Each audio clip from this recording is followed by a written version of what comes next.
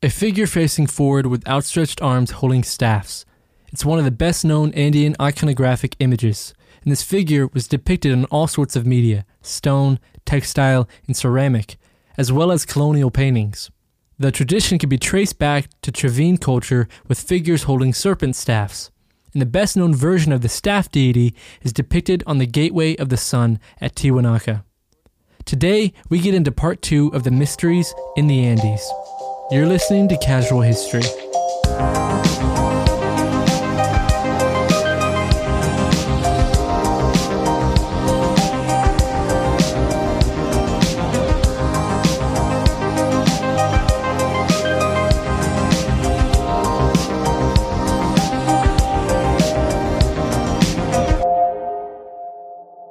Hello, Jacob.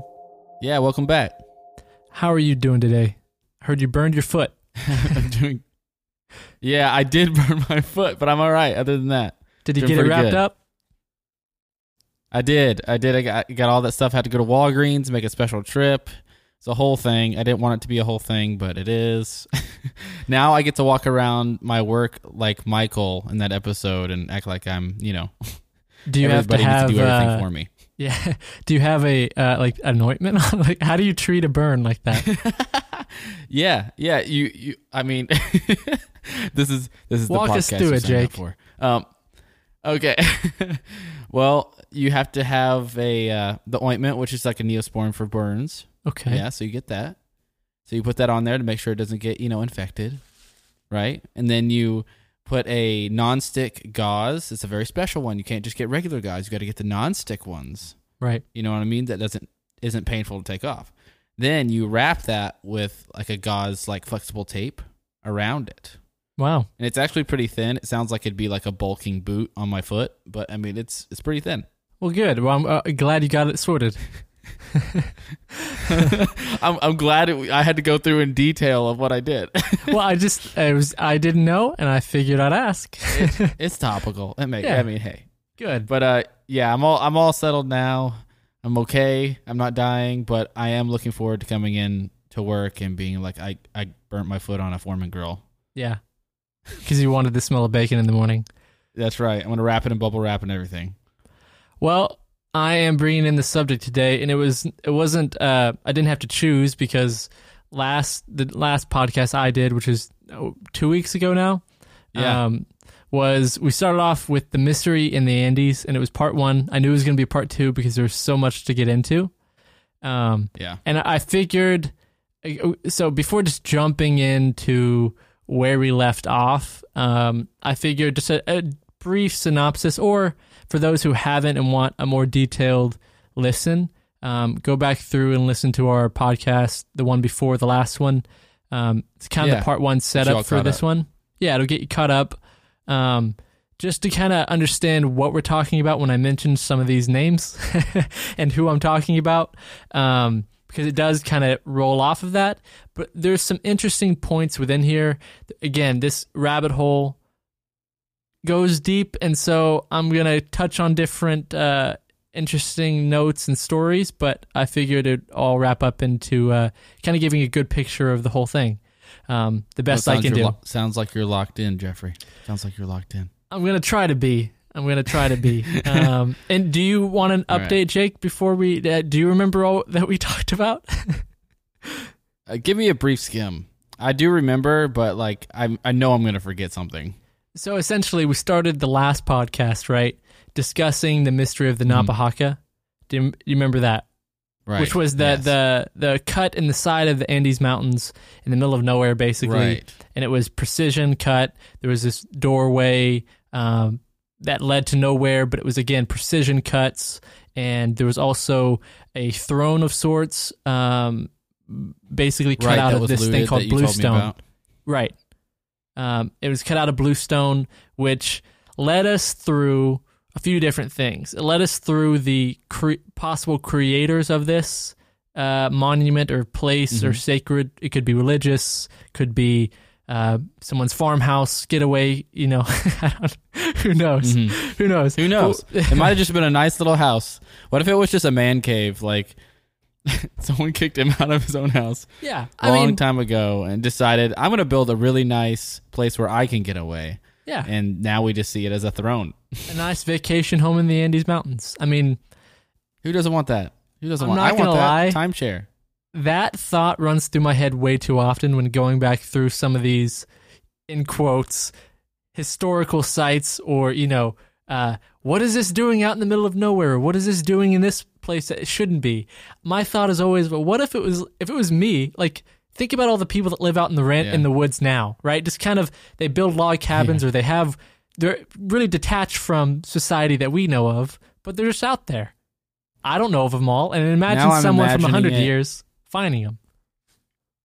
Yeah, what if it was just like a really fancy outhouse? Like they were just a really like well-off, family group, and they were like, yeah, we're just going to build this nice outhouse out here.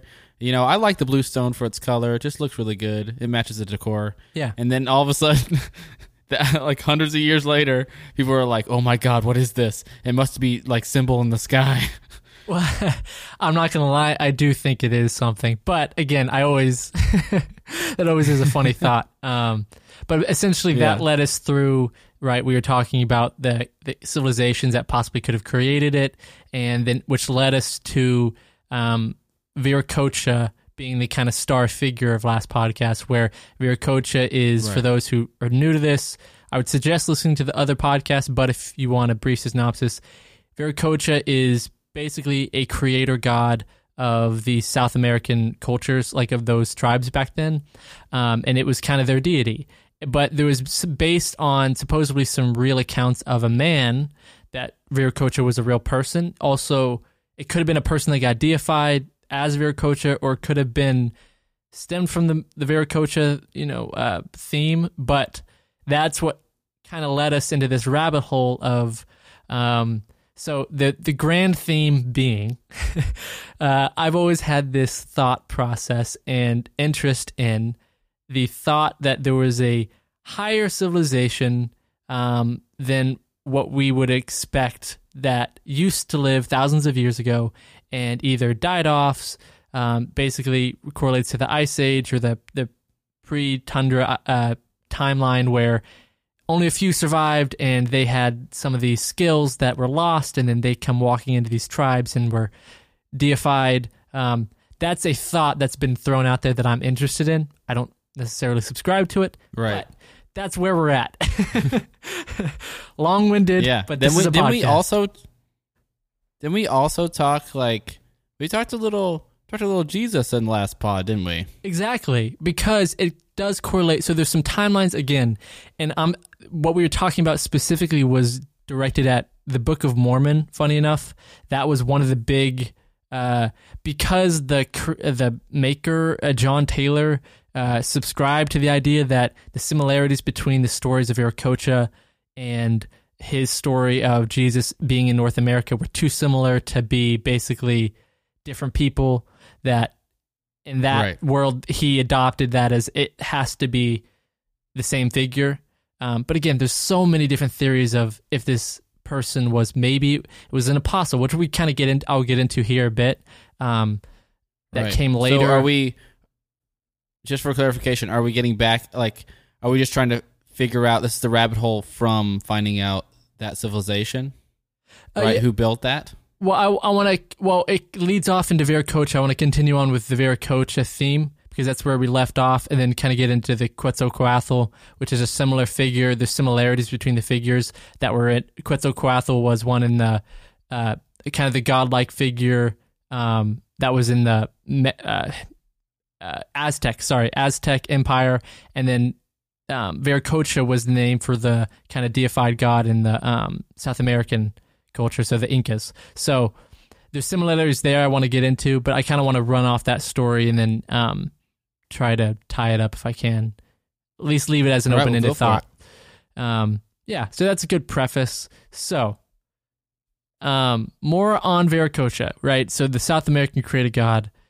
And I mentioned at the front of this podcast, kind of as the opener, right, that there's basically there's artwork of a figure holding staffs is like a prominent, I guess just marking that's on a lot of different things like pottery, textile, ceramic. It was made like actual statues, and which also kind of makes it significant.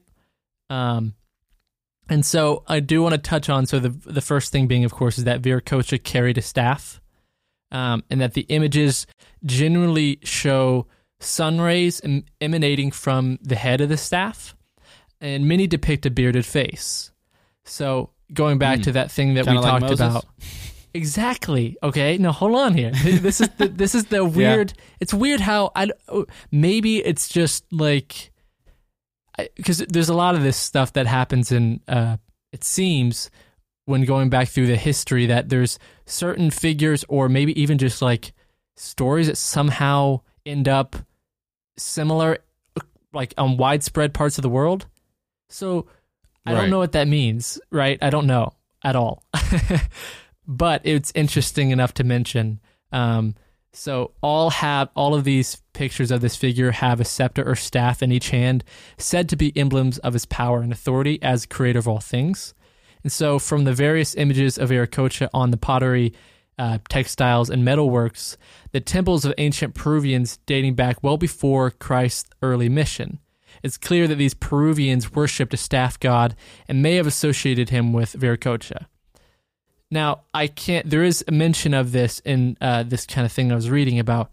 Can you get away from the similarities of, right, the book, like Moses, right? It's supposed to be the staff that turned into serpents, 2 serpents. Right. Like it seems very similar, and how didn't all pharaohs have staffs as well?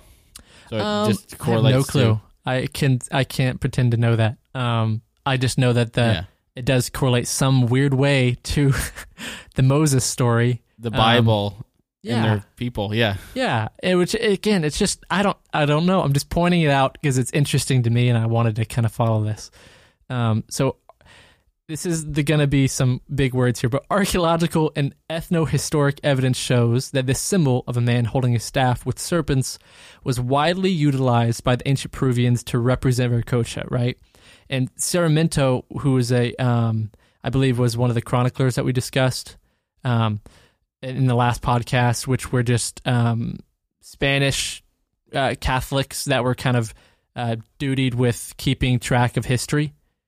And so Sarmiento noted that Inca, I'm not going to name the name because I can't say it, but basically a royal Incan leader made 2 images of gold, one of Viracocha that he placed to the right of the image of the sun, and one of lightning that he placed to the left of the image of the sun. Okay.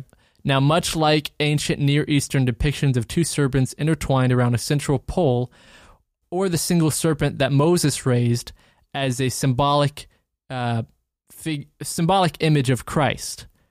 So, and there's supposedly writings on this in the Bible, which if someone wanted to look it up, it's John 3:14. Which was really interesting. I guess has an interesting passage about somehow that symbolic version that represents Christ. I'm not going to pretend that I know the Bible well enough to be able to say that, but I thought it was interesting. And I'll just keep going. So jump in, tell me to stop whenever you have a thought. Okay, I'm just gonna keep talking. No, you're good. You had a moment internet wise where you chopped out completely, but that's okay. I came right back in. Okay. Well, I kept going. Essentially, it just touched on the version. Basically, there's the royal Incan god. One of the royal Incan leaders made 2 images that was similar to the serpent staff of Moses, right? And the image of that. And so, gotcha. According to the Handbook of Inca Mythology, this is in quotes, the 2-headed subterranean serpent was depicted in pre-Columbian art long before the Incas. So the thought that this somehow came up after, basically is what supposedly it didn't. That it was long before the Incas arrived that this image was a big thing. It wasn't just made up later. Thoughts, questions? I don't know that I have answers, but... Yeah, I think that is a theme that comes up a lot because I even know... learning in some history classes myself that like in America, in like the Middle America area, like snakes and serpents are a huge part of symbolism all throughout. Yeah. So that is definitely a universal thing. Yeah, and like I said, it's weird how some sites across the world can have similar, I guess the word is iconography, like the same kind of depictions, but be worlds apart. And then we're scratching our heads going, wait, how did they depict the same images when they supposedly didn't have any contact and there's no correlation here? Right, and you can kind of throw a little bit to like having shared experiences, like like bad things associated with bad things, right?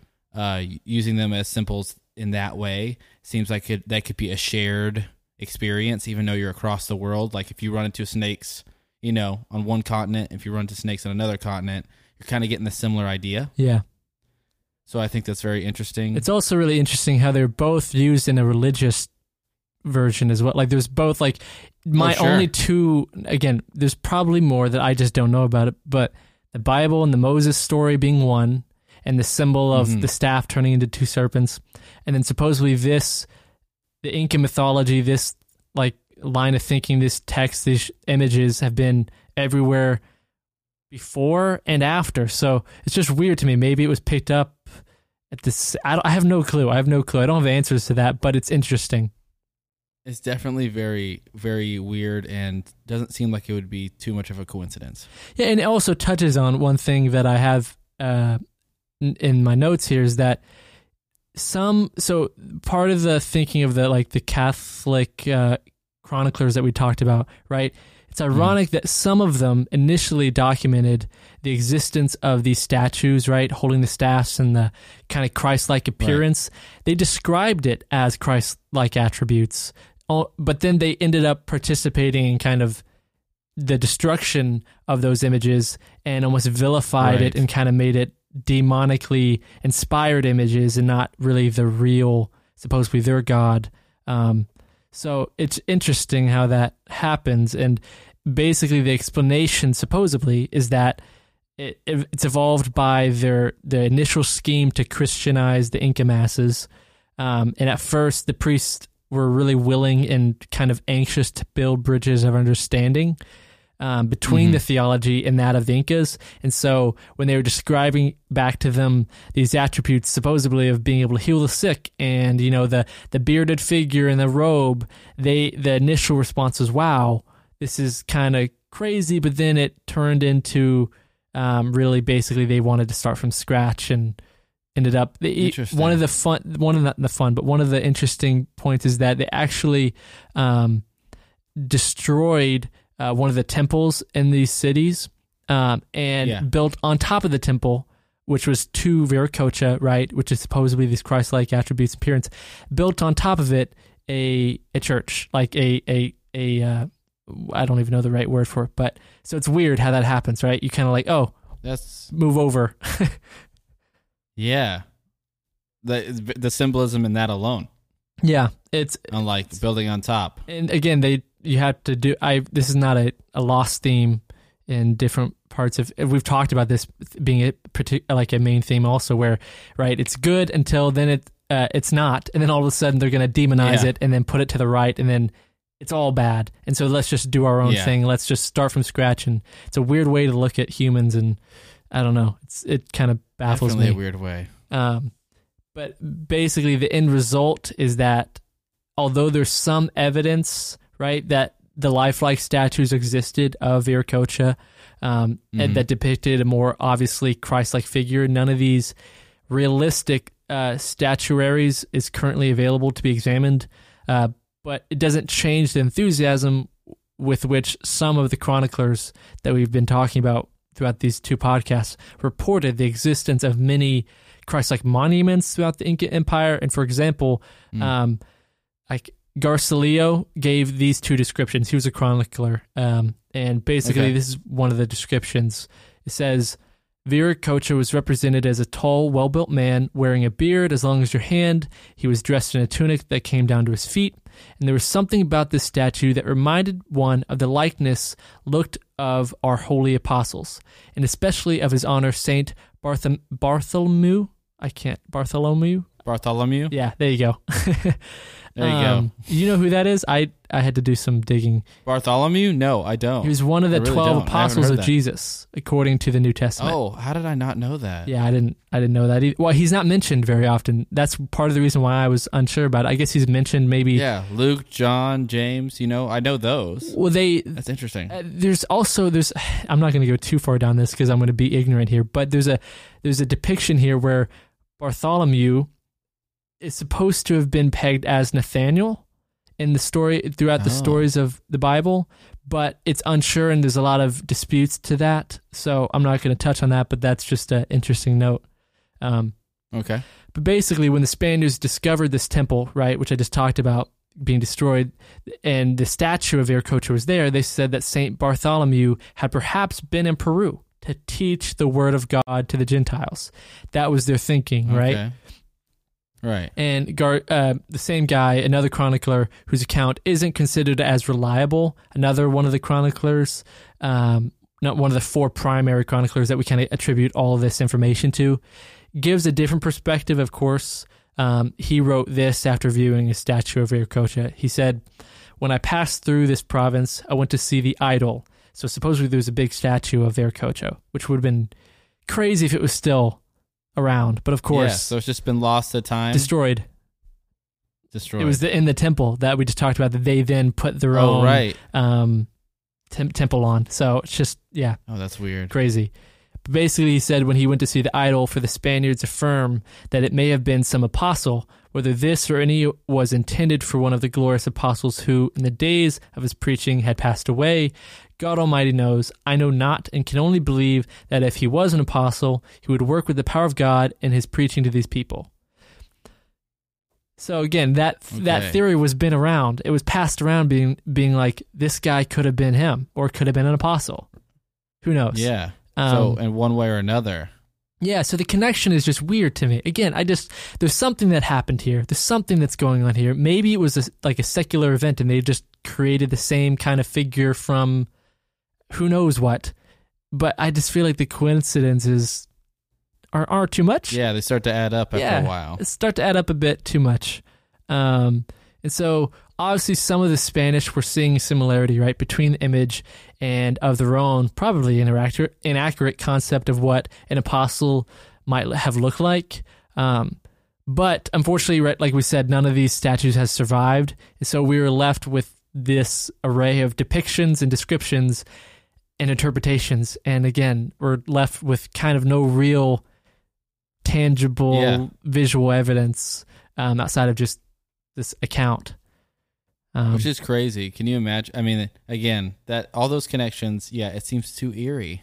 It does. And this rabbit hole goes so deep, and I couldn't ignore it. I couldn't ignore it. Yeah. But there's some interesting stuff here, which I'm going to touch on, where which I guess I can go ahead and start. We're not quite yet at the halfway mark, but all right.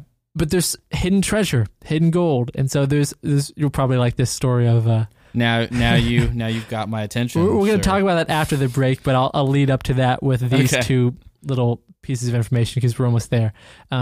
So no statue, right, was more prominently displayed or thoroughly described than that which was found in the central temple of Cusco, the capital of the Inca Empire. Mm-hmm. The solid gold statue was of a bearded man, right, which we've already talked about, flowing tunic and sandals with one arm raised as if in a command.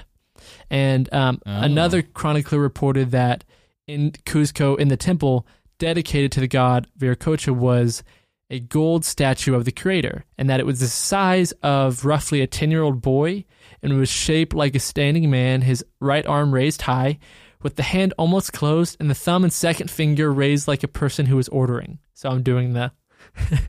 Right. I'm doing that. No one can see it, but I'm doing it. Yeah, I know exactly what you're saying. And the natives came to this temple in Cusco night and day and made offerings on an altar before the gold statue.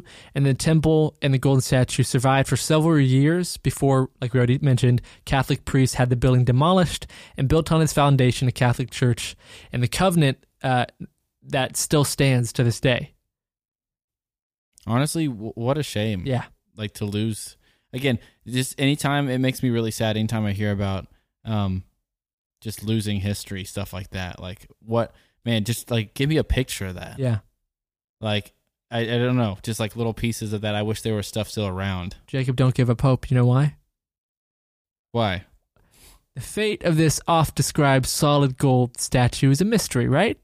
Although legends abound that this Until golden someone relic, found it? as well as many others, may have been spirited away by Inca warriors and hidden in the mountains, inside caverns, or at the bottom of lakes. As a 2011 article in the National Geographic highlighted, at least 2 19th century explorers were led by indigenous guides to huge troves of Inca treasure, presumably hidden from the Spaniards in the 1500s. And one of them was an American named Barth Blake. Do you know any of this story? No, I don't. So this is the first time I'm hearing it. Barth Blake, who wrote a book of beholding, and this is what saying, thousands of gold and silver pieces of Inca and pre-Inca handicraft, including life-size human figures. I could not remove them all. Basically, he found this, supposedly, right? He said he could found it. Right. He said, I could not remove them all alone, nor could thousands of men. Taking only what he could carry, Blake left and never returned. Because, the article continues, sources suggest that en route to New York, where he planned to raise funds for an expedition to recover his prize, he disappeared overboard. Oh. So He knew too much, Jeffrey. some say he was He knew pushed too much. deliberately, Jacob. Of course. I mean, hey, if you want a little share of that money, if you want to be the only person who knows where that stuff is. Yeah. Or the history is too big, Jake. It would ruin. I know. It would ruin what we know of today. He made the classic mistake of letting his guard down. It belongs in a museum. That's all I thought you could think about. It belongs Remember in a that boat museum. scene when he's Indiana Jones is fighting for Dude, that yes. relic, and it Absolutely. falls overboard. That's what I'm Yeah. thinking of. Jeffrey, I've still yet to watch that. There is a like a fourth film of Indiana Jones film. Sorry, never mind. I mean fifth, because there was a fourth Indiana. Yeah, there was a fourth one. But one where he's younger, like a kid version of Indiana Jones movie. I have no clue. Something with like a peacock, something in the title. Yeah, I have yet to still see that, but I hope I can't imagine why I haven't heard anything about it. I haven't heard any. Is it actually Harrison Ford? No, it's not Harrison Ford. Okay. It's like kid actors becoming him. Oh, okay. Then but, like, I don't. for a full movie. I don't know that I want to watch that. It was in a box set. Yeah. With I'm just shocked that it existed, because I had only known the 3 movies. well, now I'm gonna have to go and try to find it. Maybe there's an interesting story there. Yeah, man, you can come over and watch it. I got it on VHS. Wait, you I got just it? haven't watched it yet. Yeah, I own it. Oh my That's God. the only reason why I know it exists. Oh wow. Okay, yeah, that's a plan. Yeah. Anyway, sorry. No, it's Go off on okay. Indiana This Jones is a good tangent. time to stop. We'll do this and we'll come back to more of the story. Yeah, more gold.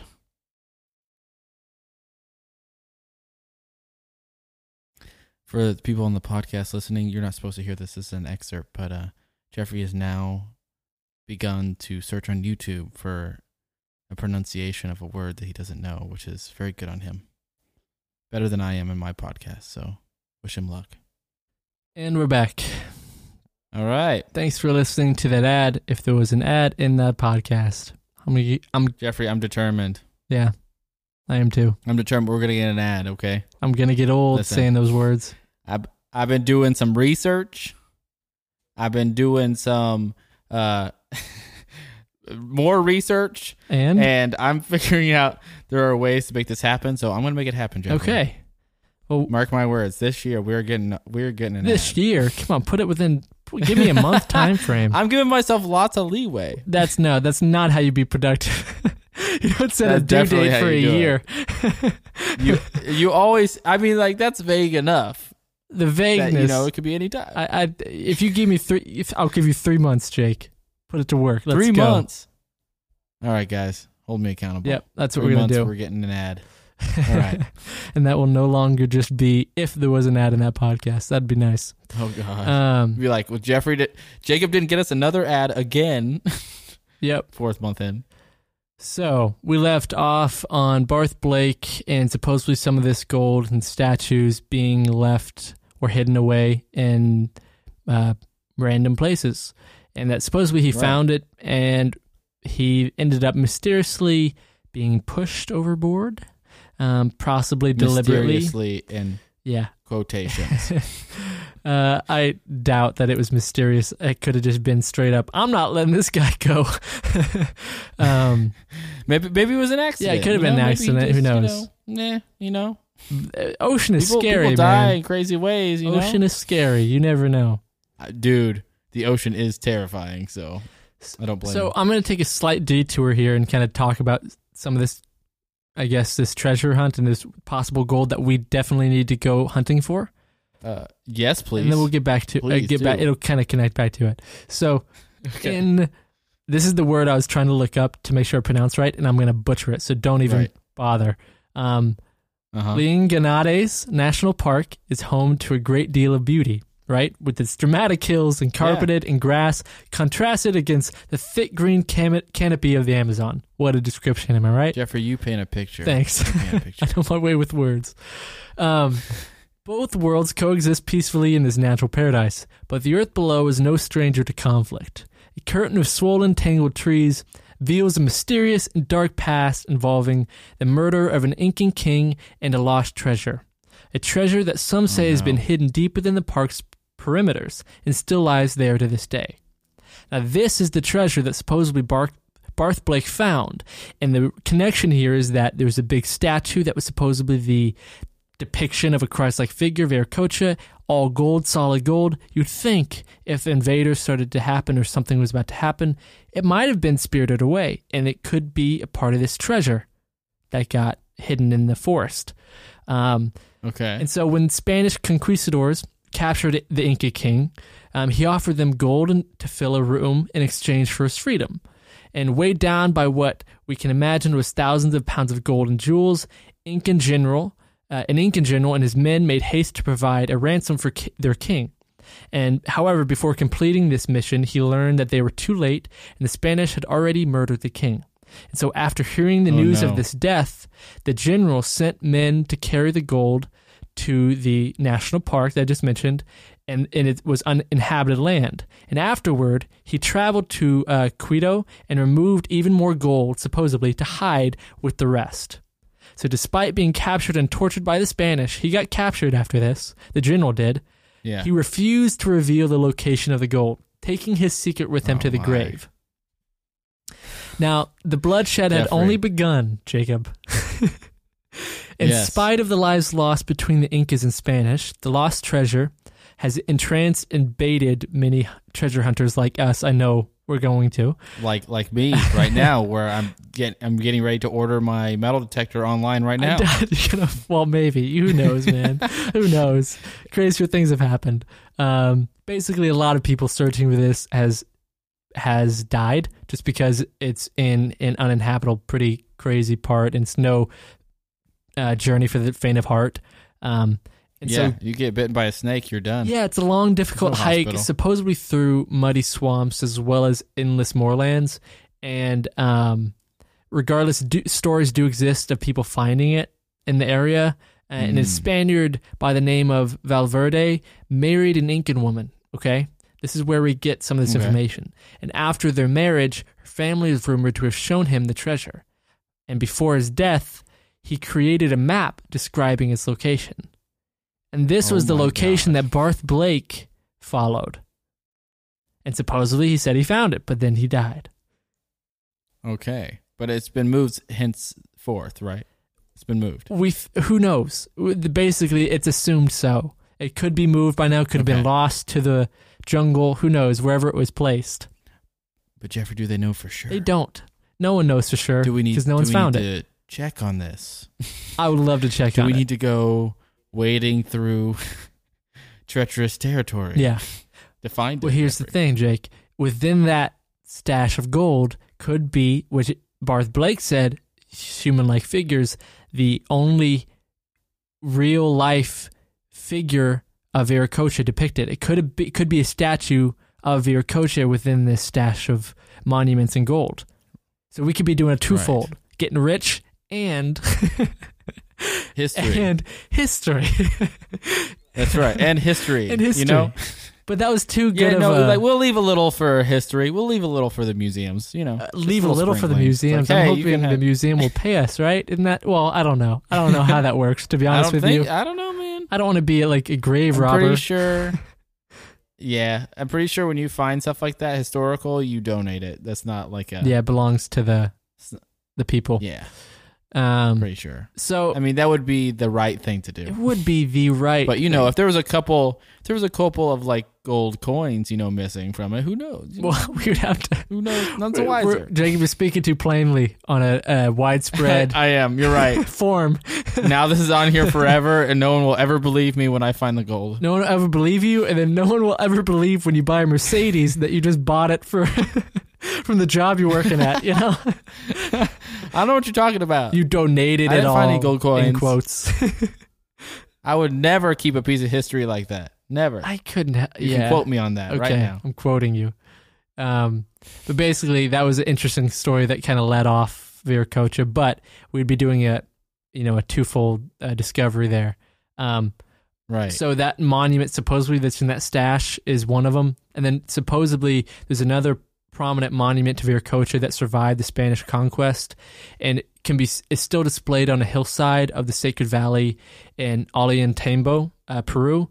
The Viracocha monument is a Mount Rushmore-like effigy of the profile of a man staring across the valley toward Machu Picchu. And although the rock carving has fallen into despair, thousands of tourists still visit the site every year. So there's some remnants there, and the rock effigy is actually best viewed from the heights of the fortress that was built there, which was the site of a heroic rebellion against the Spanish by the Inca emperor in exile in the late 1500s. Just an interesting point of note. One can almost imagine, Jake, that Manco sitting atop his mountain fortress, staring across the valley at the effigy of the Viracocha inspired monument, and if at all possible, a blessing. And according to another chronicler, this effigy was carved in the image of Viracocha in memory of his visit.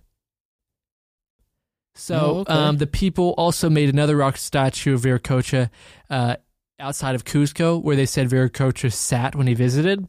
So again, the thought that this is a real man keeps coming up, that it was based on a real person that visited these places keeps coming up, and is a common theme when it's being depicted and just reiterated.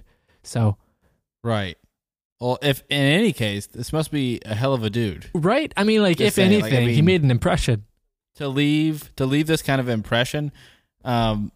Yeah, I mean that's pretty crazy. It's all pretty nuts. Yeah, and it's just the religious coincidences. It all connects, but there's another, and the implications, right? Like what would that mean? Yeah, if we did find, I mean, again, it'd just be interesting to see what the depiction was, to see if it matched, what theories that we had. Yeah, what we think an apostle or Jesus looked like.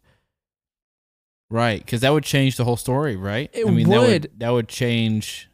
It would, and there's the idea. Sorry, there's a lag on my end. Go ahead. No, you're good. I was just saying it would change.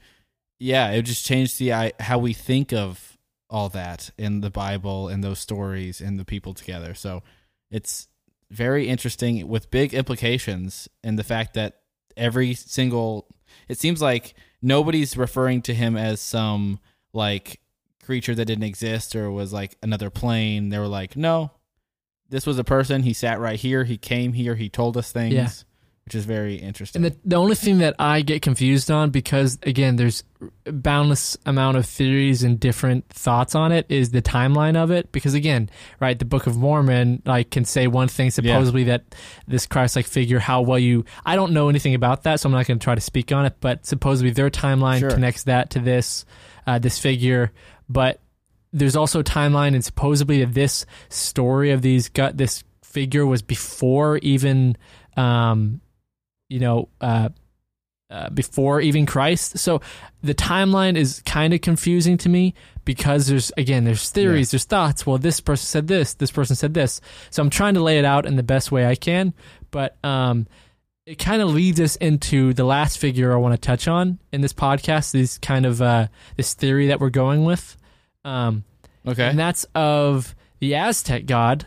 So a little bit north of Peru, in the Aztec Empire, there is a figure called Quetzalcoatl. Yes, which I have spoken about on a previous. It came up. His name came up. I didn't know exactly what he was, or I figured he was just a god that they worshipped. Yeah. But they did come up on another podcast. And so essentially, this Quetzalcoatl could have been, again, it could have been a conflation of either old stories of a god called Quetzalcoatl that became into a man that they attached to a man. And because there are stories of what Quetzalcoatl supposedly was, which was a two-headed feathered serpent. And that's kind of the depiction that you see in images of Quetzalcoatl is that serpent. So again, but the similarities, I must say, to Viracocha down south with the two-headed serpent staff, right? The serpent figure does come up again in a similarity. And suppose I know there's more text on Quetzalcoatl being a figure, like a god figure, than it was a man, but there is some descriptions of him being a man as well. And supposedly traveled through, and I'm going to read one off to you. And then, again, just kind of pointing out the similarities. Yeah. So, of course, that makes it more interesting because, the reason why that makes it more intriguing is because of the other stories. Say he traveled, from the Aztec, you know what I mean? He could have traveled through, and maybe it was a common theme through there and built up.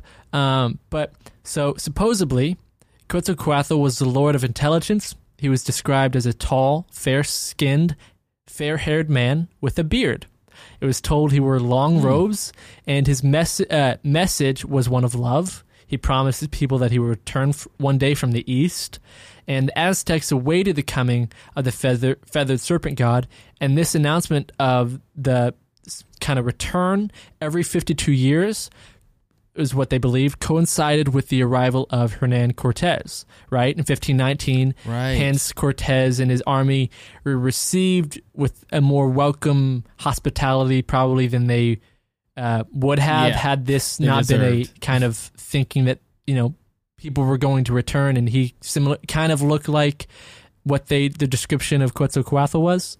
But what ended up happening with this was Hernan Cortez I think he portrayed himself as a god, right? He kind of like played off of it, but the emperor and leader, there's a specific text that's a reference where he basically saying stop playing a part, basically saying he knows that he wasn't eventually, but he kind of already received the welcome and things kind of already happened. That kind of led to and he was welcomed in. And that's kind of what led to him being able to conquer them. Yeah, exactly. Well, that's at least the theory. So, the feathered serpent deity, common to much of Central America, first appeared in images and statues and carvings starting around 100 BCE. So this is, again, the timeline's kind of crazy. And depictions of the feathered serpent usually took the form of a carved snake head placed upon a wall, with further relief carvings depicting feathers or birds. These carvings also included a conch shell, which was a symbol of the wind. So basically, he was just embedded throughout this culture, and we can find some, at least the symbols of Quetzalcoatl.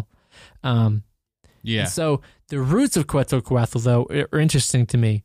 So at least the form of the feathered serpent, anyway. So it can be traced all the way back to the Olmec civilization. Have you ever heard of the Olmec civilization? Mm-hmm. Yes, I have. So they were basically, we don't even know what to call them, right? This is just the name that the locals called the older civilization to them, which Olmec means rubber, so the rubber people. And supposedly they had a thriving civilization between 1200 to 400 BC.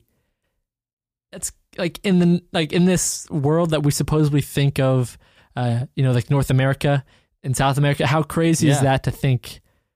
I don't know, just that thought. These people, they were around that long? Yeah, they were around that long. And so in this culture, the representation of a divine feathered serpent can be found on one famous Olmec stone carving known as the Levante Monument 19. in which a man is shown to be seated before this creature. And please tell me you have a photo, because I would love to post that. Yeah, definitely. I will send it your way, and we can post about it. Have you ever? Awesome. There's also some really interesting stoneworks from the Olmecs, where there are these huge stoneworked they're face figures with shield, almost like headdresses on, or like almost like helmets on. Right. And interesting. I don't know. I'm not saying aliens, Jake, but aliens. Oh my gosh! I just remembered. I know where I've heard the Olmecs. Okay, I've not heard about it in any like historical sense. Okay. I've heard it through that '90s show that was a game show. Oh yeah. Do you remember? It was like a tiered game show with a talking stone face with like a headdress on it over the head, and they called him Olmec. Yeah, they called him Olmec, his name, and that's where I remember it from. Yeah, so that's a little embarrassing that I remember it from that instead of a historical sense, but that's okay. Anyways, I do remember. That's okay. Well, supposedly, Jake, within these sites, these monuments, right, that I just mentioned about the feathered serpent, there's a figure again with the same. There's a similar theme through a lot of different depictions. Is a man holding a bag. What we can only interpret to be, it looks like a bag, right? Like it's got a handle and then like a square. I'll show you the photo. I'll post the photo. Yeah. But again, this connects to the larger theme, which I'm not touching on too heavily just because we touched on it in the last podcast. And if you want to go down that rabbit hole, I don't want to be, saying all these things and be ignorant on it. But supposedly that could represent, throwing the theory out there, that the last of a dying civilization, these people, these gods that were kind of deified, were bringers, which they were, bringers of peace, bringers of showing you farming, showing you technology, bringers, right? Kind of restarting civilization almost. And again, it's kind of coincided with Quetzalcoatl and the feathered serpent image. Interesting. Yeah. Though. Yeah. This whole story is pretty wild, to be honest with you. I had not heard of any of these names besides Quetzalcoatl in that kind of form. So this is all very interesting tie-ins to me. Yeah, and again, I'm trying to piecemeal it to myself because I have to do it just to understand it and try to follow the timeline of all of this and try to discern what's really just kind of hokey pokey, what's pseudoscience, and what's real fact. Right. But the Olmec civilization in particular interested me because it could represent maybe one of the last, maybe who knows, like civilizations that were highly advanced and then they ended up dying off. And one of the things about the Olmecs is that we don't really, like I said, we don't even know what they called themselves. Like there's so little known. Yeah. That Olmec, right, which meant rubber people. And due to lack of archaeological evidence, their ethnic origins and the location and extent of many of their settlements are not even known. The Olmecs did, however, codify and record their gods and religious practices using symbols.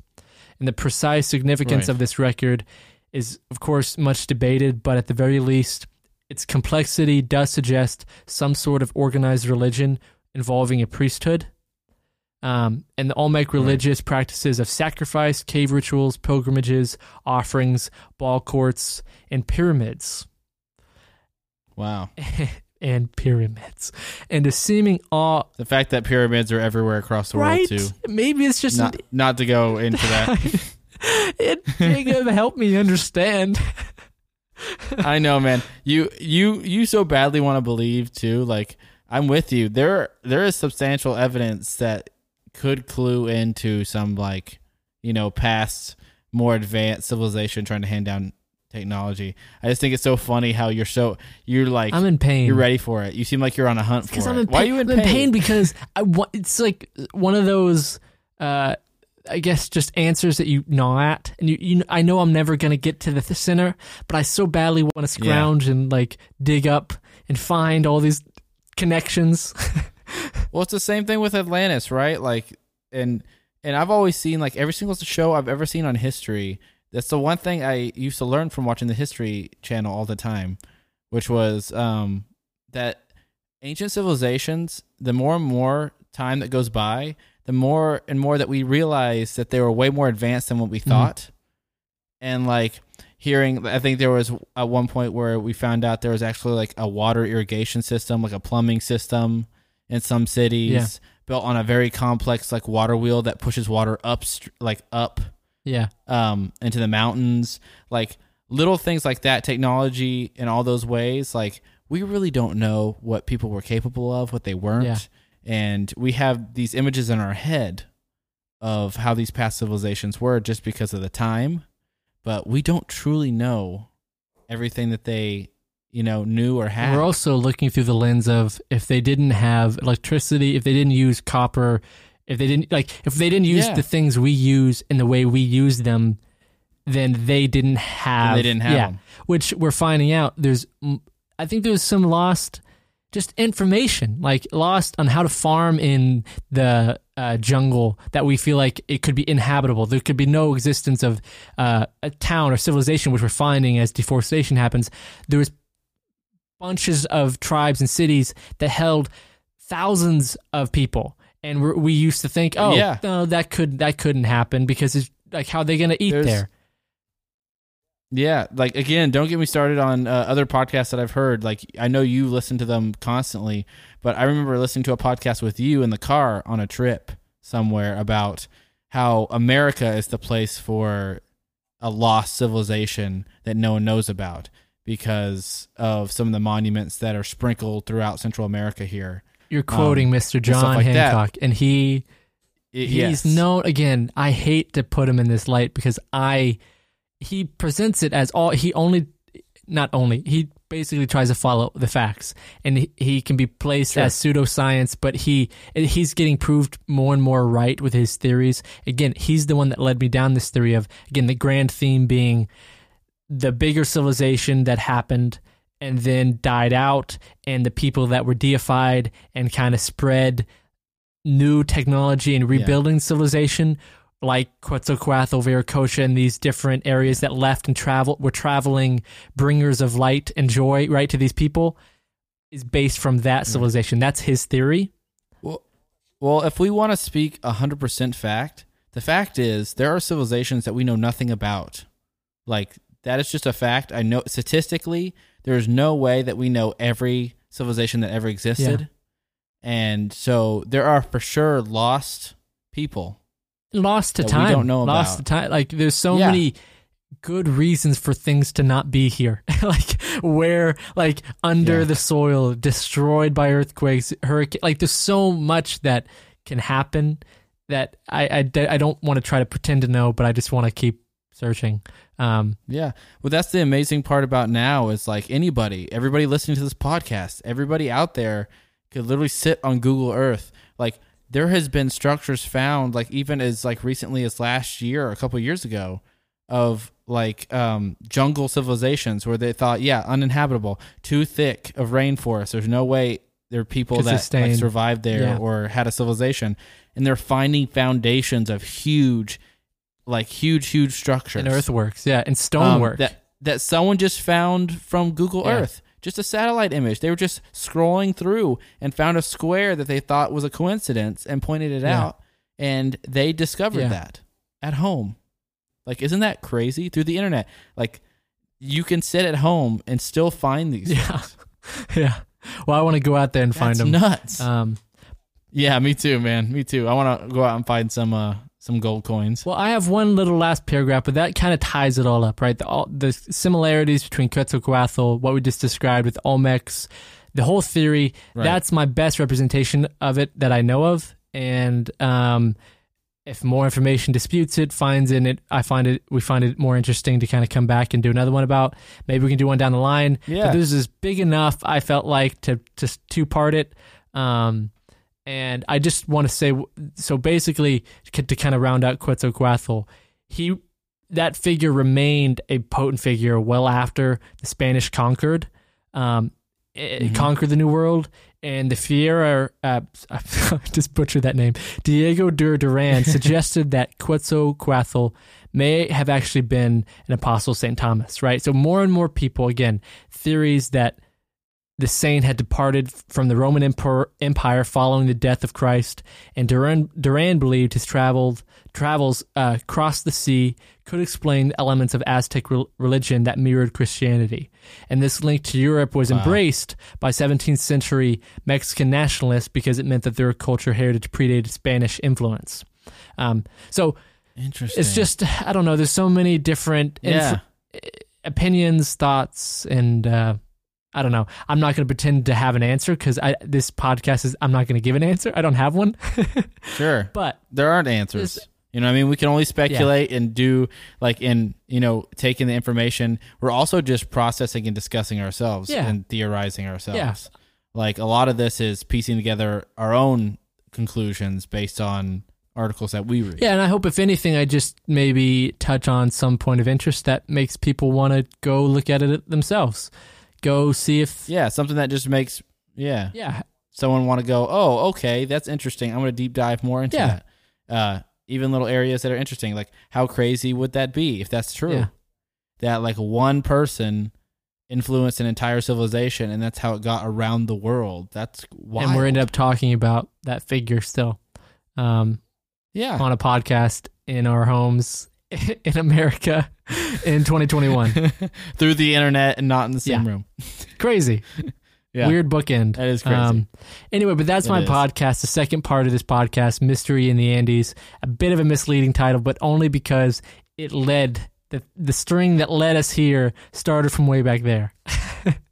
Yeah, right. Exactly. So, well, that's it, Jake. Any that's other awesome, thoughts maybe before we go? No, that's really awesome. I really enjoyed the rabbit hole, Jeffrey. I loved the twists and turns. I was not expecting it to go this far. Like you had told me some of the names, but I was not expecting it to end up here. We're typically a pretty light podcast. Not that this wasn't light, but we are. These are pretty heavy. Yeah, this is pretty deep and gets a bit off a bit more than I could chew with some of this information timeline, and I did my best. Which just means that this is one of those things where it's meant for people to check out and do their own research. 100%. And the things that are interesting to them, they need to search out themselves. And, maybe they find something that contradicts this, Like, I'm sure there's plenty of that. Which I definitely want to know if someone does find out, because if someone does have already information on this, and I'm speaking, falsely, I'm legitimately interested in this. It's not something I just did for a podcast. I've been reading this stuff. Right. And so if someone has more information, please, like I said, I'm scrounging for it. I want more information. Yeah. So, anyway, that's about it. Thanks for listening, everyone. If you enjoyed this podcast, thank you. Please give us a rating and review on Apple Podcasts. That helps us get in the charts and just kind of widespread this podcast. And hopefully we'll get an ad off of that. As Jacob said, he put a 3-month timeline on. That's right. I'm putting it out in the universe. Not that we want to have ads, because if we don't have to have ads, we won't. But it's a pretty big accomplishment. It's kind of like a marker, like a progression, like a milestone, like milestone marker that we want to hit. Right. So follow Casual X History, Twitter, Facebook, TikTok, Instagram. We'll see you next time. That's right. See you next week.